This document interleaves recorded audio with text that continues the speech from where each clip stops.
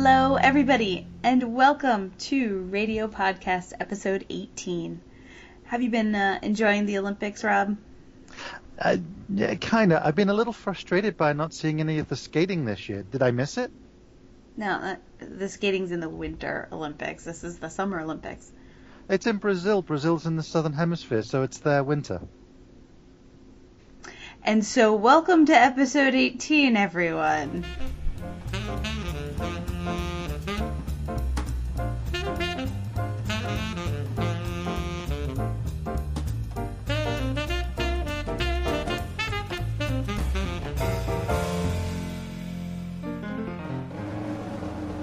Top stories. Olympics. A brief recap. It didn't turn into, I guess, at least on the surface, the complete and utter shit show that we were expecting down in Rio there. Definitely had some interesting moments, though. And I'm not just talking about the very, very pretty and very, very dumb Mr. Lochte. With what he's done to his career prospects, maybe he'll end up working in a gas station. There'd be hope. Have to clean the bathrooms. Yeah, so I think all kinds of things were going on down there. There was some good kind of, I guess, behind-the-scenes stories, stuff that didn't get talked about a whole lot before the Olympics, or even while it was going on. Everybody seemed kind of obsessed with the exceptionally sexist coverage rather than the actual things that were going on, other than Michael Phelps and Simone Biles. One of the big stories that I was able to find some interesting coverage on was the Olympic volunteers. So all the people that you see assisting at the Olympics are all volunteers. These volunteers have to pay their own way to get down there, and once they're there, they're supposed to be given room and board in exchange for their volunteering, their services. And some of them spent a lot of money to get down there for this. And it's not cheap to travel, and they're doing this off their own bat and the love of the Olympics. They should at least be shown a little love back, and with more details, Diana. There's been reports that basically these guys are showing up for these 8 and 9 hour shifts, and they're not being fed. Their schedules were pretty mixed up as to where they're supposed to be and how many of them are supposed to be at the different venues. You know, these guys are hungry and they're tired and they're not being taken care of. And so at some venues, there are Rio spokespeople are actually acknowledging that, you know, only 20% of the expected volunteers are showing up or did show up. I think overall, they said the attendance rate was right around 70%.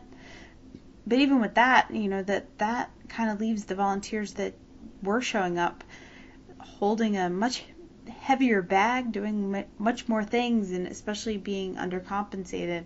It doesn't really, seem super fair to the people who committed and followed through on their commitment. Basically, it fell completely in line with the rest of the Olympic experience. There you go. Yeah. 2016 strikes again. The whole Olympics, or Mm-hmm. Yeah, there were some other pretty big fails that went on. Can I introduce my favorite one? Sure, go ahead. I was going to say, can we wait a minute? But I can see by the gleam in your eye that no, you can't. Go ahead. The pool water, it's gone. Yeah, green. It went. I believe I saw one report that described it as unforgivingly turning green. Unrepentantly would be another good word for it. The term that came to my mind when I saw it was Jello shock. Twitter, of course, had some fun with it, comparing it to Shrek's pool water, or wondering perhaps if Kermit was in residence. Yeah, there was a nice long laundry list of other events that occurred. There was a near miss of stray bullet, which hit a media bus. I think there was only 10 people on it, but the windows were all shattered out, and the official word is that spectators were throwing rocks, but a couple of the reporters that were on the bus specifically cited hearing gunshots prior to the windows shattering. And some of those reporters are going to be familiar with what that sounds like, I'm seriously. sure. There was a couple of pretty high-profile actual robberies It was the head of security outside of one of the venues was mugged. Because you gotta love irony. Yeah. Leading up to the Olympics, before the opening ceremonies, the Australian contingent had, I guess, in their... Yeah, if I can pick up this story a little bit. Go right ahead. So the Australians had a lot of issues with the accommodations that they were given. They were essentially incomplete and uninhabitable at the outset. And so they were made habitable, and they moved in. And having done so, on one occasion, there was the fire alarm went off. So they evacuated the building, as you're supposed to do. And during the course of which, they discovered that not all the fire alarms on all the floors had been wired in, because some of the team were asleep in beds on other floors and were unaware of this going on, and so slept on. And when the Australian team were able to return to their rooms, discovered that they'd been burgled during the evacuation. That seems about right. Par for the course. Yeah. Yes. Yeah. So there were also a couple of pretty horrific crashes on the cycling road races. Actually, I didn't watch much of the Olympics, but one of the events that I did watch was the men's road race. There were these insanely steep and windy roads that I think there was like a 3-person pileup at one point, and then the next day the women in the exact same spot, the lead cyclist was, She came off a bike and was quite badly injured. I don't know if she... They said she had like a broken bone in her back, a couple of them. Yes. Broken vertebrae. So, there were some interviews with people with the International Cycling, Association after the race, saying that, these are not acceptable racing conditions.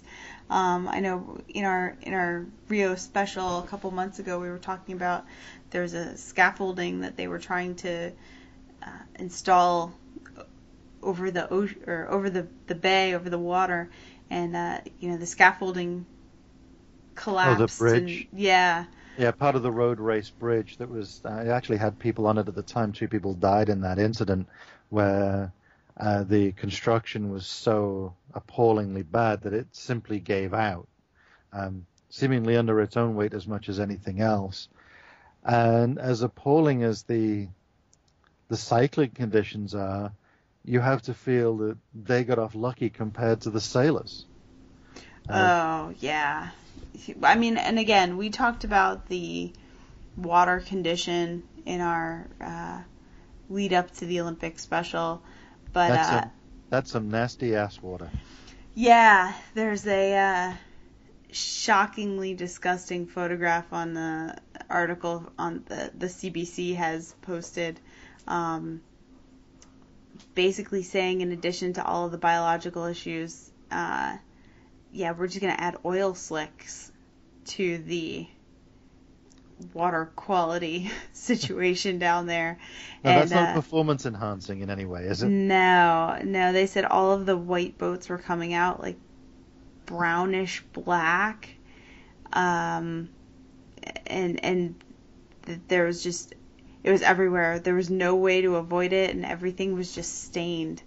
I think one of my favorite quotes was one from a Spanish sailor, Jordi Zammer, and he said that he saw the slick and he had tried to avoid it, that boats were completely brown, but the worst thing they saw was a lot of dead fish.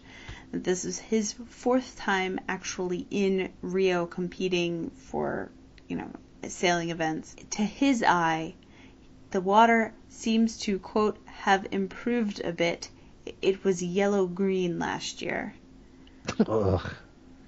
Yeah, maybe they were using pool water. Then it would have just been green, not yellow-green. Again, green.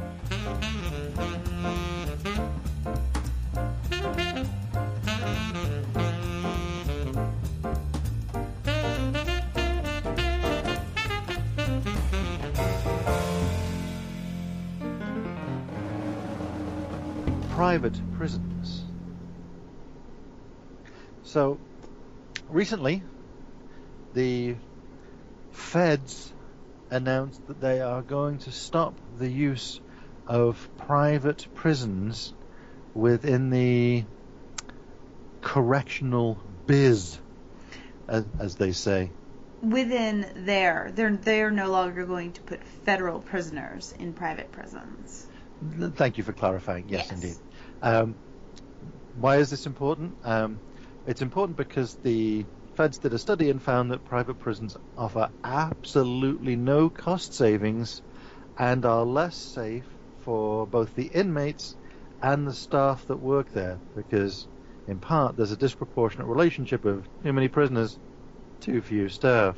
This doesn't get into the fact that the states and local level people will still be using private prisons, but it does help set a precedent that, you know, the DOJ is not going to use them, and maybe it'll make the states and local jurisdictions kind of look at their contracts a little bit harder. One thing that I found that was pretty interesting while we were kind of doing some background research for this was the contracts that the states set up with these private prisons actually have a quota. They have an inmate quota that when they sign up to utilize these facilities, they basically promise the prison that they will keep the beds anywhere from 75% to 90% occupied at all times. And that's a problem, because then you have law enforcement is, to use a vulgar Americanism, incentivized. Right. Provided with incentives to make sure that the police capture enough people to fill all those, because, well, we're paying for them anyway, may as well fill them. And that's not the way that a justice system should, in my exalted opinion. Or anybody who, you know, has any sense of moral justice, yeah. Should be thinking about this. You're trying to fill up beds just because. And part of the problem that's always seemed to me has been that one of the major backers of the legislation that keeps marijuana as a Class A drug, is that right? Yep, just as bad as heroin. Just as bad. Personally, non-user, but it's not a drug that worries me in the same way that heroin, cocaine, meth, and the rest of that lot do. But the effect is that you have young people who are disproportionately represented in society, shall we say, end up incarcerated and then institutionalized into a prison existence. And because they've been in prison and then have a record, then find it harder to secure the kind of jobs that would keep them out of that. And you end up with this not sort of revolving door, more like a treadmill of people who are being cycled through and then serve some time. They, state pays, company's happy, and then these people are released only to be rearrested shortly again thereafter. Yeah. And because they have an established criminal record. Yeah, you're setting up a culture for them to stay in prison or a culture of incarceration. Oh, look at you. Oh, look at me indeed. Yeah, there's a 2015 article in the Washington Post just kind of talking about and highlighting the fact that the private prison lobby is right up there with big oil and big pharma and the NRA, guns. They're the big four of the major lobbying groups in Washington. That it's a huge industry. Annually, it is a $3.3 billion annually. That is what they private prisons take in, and they have made the private federal prison population more than double between 2000 and 2010. So these quotas just kind of incentivize people to get picked up for minor infractions and keep them in prison. Jaywalking without a license. Using the carpool lane without a passenger. Yeah. Well, so there were only 13 federal private prisons, but closing them is setting a precedent, and hopefully the Department of Justice's decision will kind of strike a blow. Yeah, maybe the trickle down will actually work. The only thing that seems to resonate with a lot of these people is money, and as soon as the mandate was passed down, there was a massive 40% stock price drop in the days after this announcement came out. So will they see the bottom line in black and red? There's a really good in-depth view from the inside of this that was posted on Mother Jones. I'm going to provide the link to Diana to put on our website, because I'm kind like that, where there's a journalist, Shane Bauer, spent 4 months essentially undercover as a prison guard at a private prison, and the insights that he shares are truly shocking. How little it takes to become a prison guard, how it's run, and everything that goes along with it. There was my mind goes back to that study that was done by that university where they split students into two groups: the inmates and the staff, the prison guards, and how quickly people settled into those roles, and then violence ensued as a result. And it's the same thing here. We often hear about people who dehumanize the people that you separate yourself from. We see it a lot in religious intolerance between different factions and sects, and those that would prefer to race hate than actually understand that humans be human. And underneath we've got the same old basic needs of shelter, clothing, food, warmth, and how easy it is for people just to settle into these roles. And I listened to an interview with this guy, Shane Bauer, and what he had to say about this, about the way that they treated the inmates to try and maintain some modicum of control. But he was told in confidence by one of the senior guards at one point, inmates run this bitch. Because they're outnumbered, and it's just a violent, confrontational environment. Oftentimes, the staff didn't have the requisite equipment. They supposed to have those nightsticks. Not everybody had them. If something went down, they were taught to radio for help, and even the intake process. And these guys are being paid $9 an hour. Wow. Yeah. Well, that's how they have such a high profit margin. Yeah, they pay their staff incredibly poorly, and they overstuff the prisons. I mean, it's when the dollar drives things, as it is wont to do in American society, because it's built on capitalist principles without seeming regard for human decency, you get these scenarios. Am I being overly ranty? No, I'm just thinking about, as you're talking, the frightening exact same parallel that we see going on, currently with the pharmaceuticals, with the EpiPens, the price gouging that's going on with that. I mean, you're talking about medication that literally saves people's lives. I mean, I have an EpiPen, and I haven't had to use it, but I have it because I need it. I may need it. And it was expensive. It was, $200. And that's out of pocket after insurance. And there are people who are not as financially secure as myself, who are more allergic to things than I am. This is not a luxury. This is literally something that is used for life and death. And as we've seen with other medications, the price gouging happens here in the States, where there is not that transparency in the pricing structure.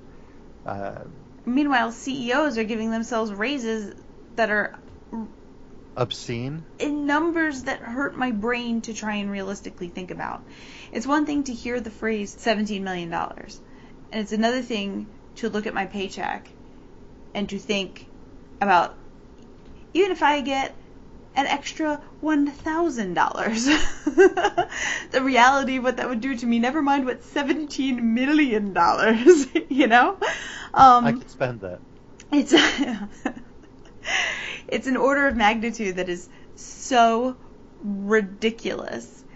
It literally boggles my mind. Like it I don't know, it just hurts. It hurts my head. So, you know, yes, capitalism, whatever, it's how we're set up, but federal prisons, the pharmaceutical situation right now, you know, it's all, I feel like it's getting bigger and worse, and it's just highlighting the stratification of America and the way that we've become, the 1% really is the 1%, and there is, you know, okay, yeah, there's a middle class, but the realistic... Can I throw out another phrase? The increasing stratification of privilege. There you go. Yeah, just the increasing difference between the haves and the have-nots. Yeah. Yeah, and we're not talking about, like, okay, I have to live out of my car. Like, the fact that the rent that I pay on my apartment is more than the mortgage that I have paid for homes that I've owned, you know, 10 years ago. Mm-hmm. It is ridiculous. To try and find affordable housing is extremely difficult. Unless you go into prison, in which case it's paid for you. I'm trying to wrap it back down to the central topic. I know. I'm sorry. I got ranty. It's not just me. Fucking America. What it comes down to is a base economic theory that the value of a dollar is set by the fact that there are a finite number of dollars in the economy. Mm-hmm. And that the more those dollars are concentrated in the hands of a few, then how comparatively worthless the ones that the rest of us hold are. Mm-hmm. So if you can move money back down from the upper echelon to the base of the economy develops into a much healthier environment. Part of what is necessity for that is to have more smaller businesses so that you don't end up with these large multi-conglomerates who will take all the money and then, our head office is actually, we've got one head office in the Cayman Islands, and then the branch that owns them is also based in the Bahamas, and the branch that owns them is actually based in Ireland, but the company that owns that company is also based back originally in there. So money gets filtered through X number of shell corporations and tax havens, and it eventually just evaporates, and the rest of us are left picking up this tax base. Yeah. So, fuck the private prisons. Yes. And don't drop the soap. Moving on. I was going to say, if they do still need private prisons, I've got a room that I could make available upstairs. Small business, sole practitioner. I got a room. I can put a bar door across that. No problems. Yeah. Good deal. All right, you can say it again. Say it again now. Go on. Say. I know you want to. Say it again now. Drop the soap? No. Oh, moving on.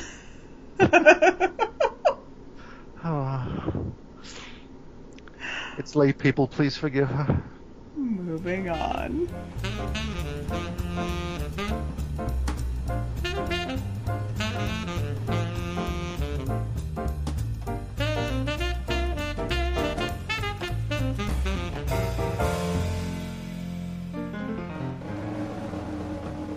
Top Trump. Nope. I refuse to talk about this beta-carotid fellow. It's all right. Sorry, Diana. We aren't going to talk about him. Good. What we're going to do is we're going to play an English card game, Top Trumps. And it's a card game that's available widely in England and most to all good international airports. Ooh, fancy. And there is also a US branch of it, so you can find it in places over here too. Each pack as our English listeners will know, has a different theme, from dogs, cats, horses, cars, space, and the one I picked out, countries of the world. So I picked this one out as a public service to the Trump campaign because they might find it educational, because there's probably a few countries in there they've never heard of. Is this where they're getting all of their foreign policy advice right now? It's probably more accurate than the sources they are using. All right, so how's this work? This has got to be better than your dot-to-dot idea. Oh, come on. That was a classic, an absolute winner. So I'm going to shuffle the cards. Okay.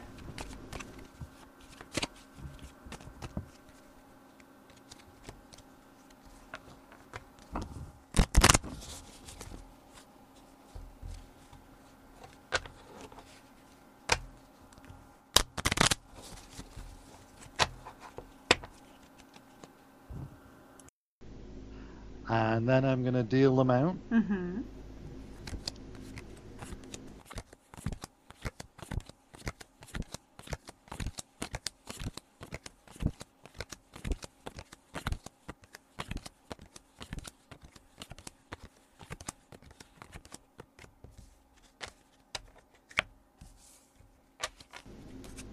So we each look at our top card. You get to look at the top card.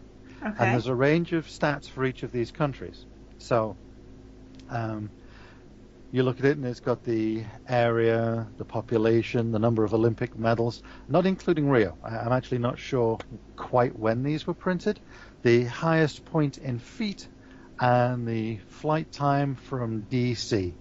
And for each of those values, we'll go with the one that's got the highest. So, for example... So it's kind of like war, like... Yeah. Okay. It's a much friendlier version of that. It's the kind of thing that Canada would do if Canada went to war. Okay, all right. You can totally picture Trudeau playing this game, can't you? I can picture Trudeau doing all kinds of things. It's totally different. It's a different podcast, Rob. We'll be right back after this short break. And welcome back. So why don't you take the cards again? All right. Yep, I got them. All right. So you look at your top card, and quickly scan the stats and see which stat you think is going to be unbeatable compared to anything that I might have in my hand. And bear in mind, every card can be beaten by something else in the deck. So, what card have you got? Well, I've got Russia, and since that is the largest country in the world, it says that Russia covers more than 10% of the world's landmass and has 9 different time zones. All right. So this is going to take forever if we both kind of read through all of these stats. So, since we just had the Rio Olympics, why don't we just use the Olympic medal stats off of each card, and then we'll read them out loud, and we'll go from there. All right. So, we'll keep it topical. There you go. Topical Okay. Top Trump, pre-Rio edition. Yes. Okay. So, Russia, Olympic medals 317. Poland 261. So you win that first card. All right. Next one, I have the UAE, United Arab Emirates. They have 1. I have Peru, and they have quadrupled that tally with 4. So my card. Thank you. And I get to go first. Canada. Oh, Canada. 260. All right, well, I have Brazil, and they have 91, so you are set again. Excellent. I like where this is going. Next card. Kenya. They have a total, at the time of printing, of 75. And I have Egypt, and they only have 24 medals. Yours again. Thank you. Next round. Clearly, there was no medal for pyramid building. This should be 25. Go ahead. Maybe the pyramid was the red medal. The winner is underneath it. That's right. It just That's right. fell back and crushed him. All right. So next card, Italy, 512. Well, I have China at Ooh. 385. Really? Is that all? Yeah. Well, this must, again, I don't know about the time of printing, so this must be before the gymnastics powerhouse that they became. Yeah. Like I said, I'm not sure when it was printed. Okay. Next card, Argentina, 66. I have South Africa with 70. Your card. All right. About time. All right. Here, this will make up for it. I have Iraq with 1. Oh, you're going to be mad. India, 20. I promised I shuffled these. I don't know that I trust you. All right, my turn. Mm-hmm. Spain, 113. Now, I have South Korea with 215. Oh, man. All right, your card. All right. Here we go. Ugh. Really? What? Vietnam, 2. I think you're doing this on purpose. How did you deal these? I watched you shuffle, but I still have no guarantees you didn't stack this deck. This is BS. Japan, 361. That's what I thought. Yeah. All right. If I was really trying to have a go, I'd have used Peru with 4, but no, Japan. So my card. Thank you. Fine. All right, on to New Zealand. Hi, Nathan. 86. Haha, in a stroke of South Pacific luck, I've pulled Australia with 432. Sorry, Nathan. I hope I didn't offend him. Oops. All right. Mine. Yeah, that one's yours. This is a good one. You ready? No. What you got? USA. 2,296. The Trumpiest Trump of top Trumps. And I have got the oldest of all of them, Greece, with 108. Yeah. Now, I don't know whether that just includes the modern Olympic medals. My guess is it does, because they kind of won all the previous ones. So that's your card. All right, yes. All right. Next, I have the UK with 715. Oh, man. All right. Cuba, 194. There. Proof if proof were needed. I shuffled these things. No, because it wasn't something with just 1. It wasn't Peru with 4. Uh-huh. All right. Ready? Here we go. Mexico, 55. Germany, 851. All right. Mine. Yours. All right. Let's see. France, 636. Ireland, 23. There you go. Yeah. And then last card, Israel, 7. You about to trump me on this one again? Afghanistan, 1. Oh, mine. I have to end with 1. I started with 1. I started with Russia, but I gotta go back. What did I get? The second card? UAE, United Arab Emirates, 1. And now I'm ending with Afghanistan, 1. And you had Iraq as well. Yeah. Yeah. Interesting the way that happened. So, should we just call it at the end of that? Or do you want to play another round? No, I'm good. I'm all set, thanks. All right. So I can see by the respective piles that I have 18 cards to your 12. Mm-hmm. So I claim this episode's Olympic gold in top trumps. Yeah. Yeah, you always collected the little gold medals at your sports day, didn't you? Yeah, I got them first as well. Yeah. Yeah. Moving on.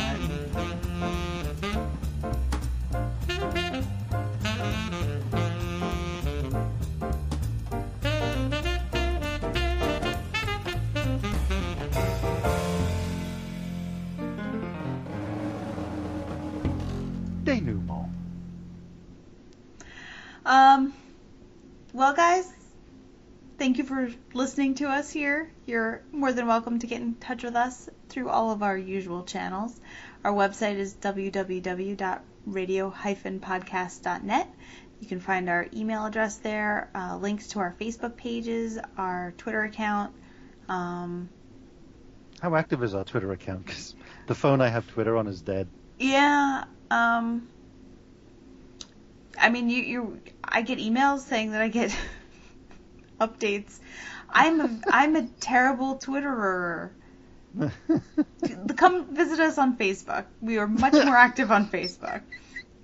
We're old. We don't Twitterer. I believe the young people call it tweeting, my dear. No. The youths today can take those little birds and cram them. Yeah. So, but I mean, if you want to, I still get notifications if you guys send us stuff. So. Are you calling it the turducken of apps? But that it's just packed with shit. Well, it's bird stuffed inside a bird. It was just a visual I had. Yeah, well, so yeah, if you guys wanna reach out and get in touch with us, we're listening. We would love to hear from you. We would love to hear from you. Ideas, if you guys, if you have some shit you want to pimp, we're more than willing to have you on. Yeah. Have them on what? Here. The show. Oh, okay. It was the gleam in your eye. You had me worried. Oh, don't worry. That's for later. So, yeah. You guys should... Mr. Secord? Mr. Secord! Mr. Secord, will you please play us out?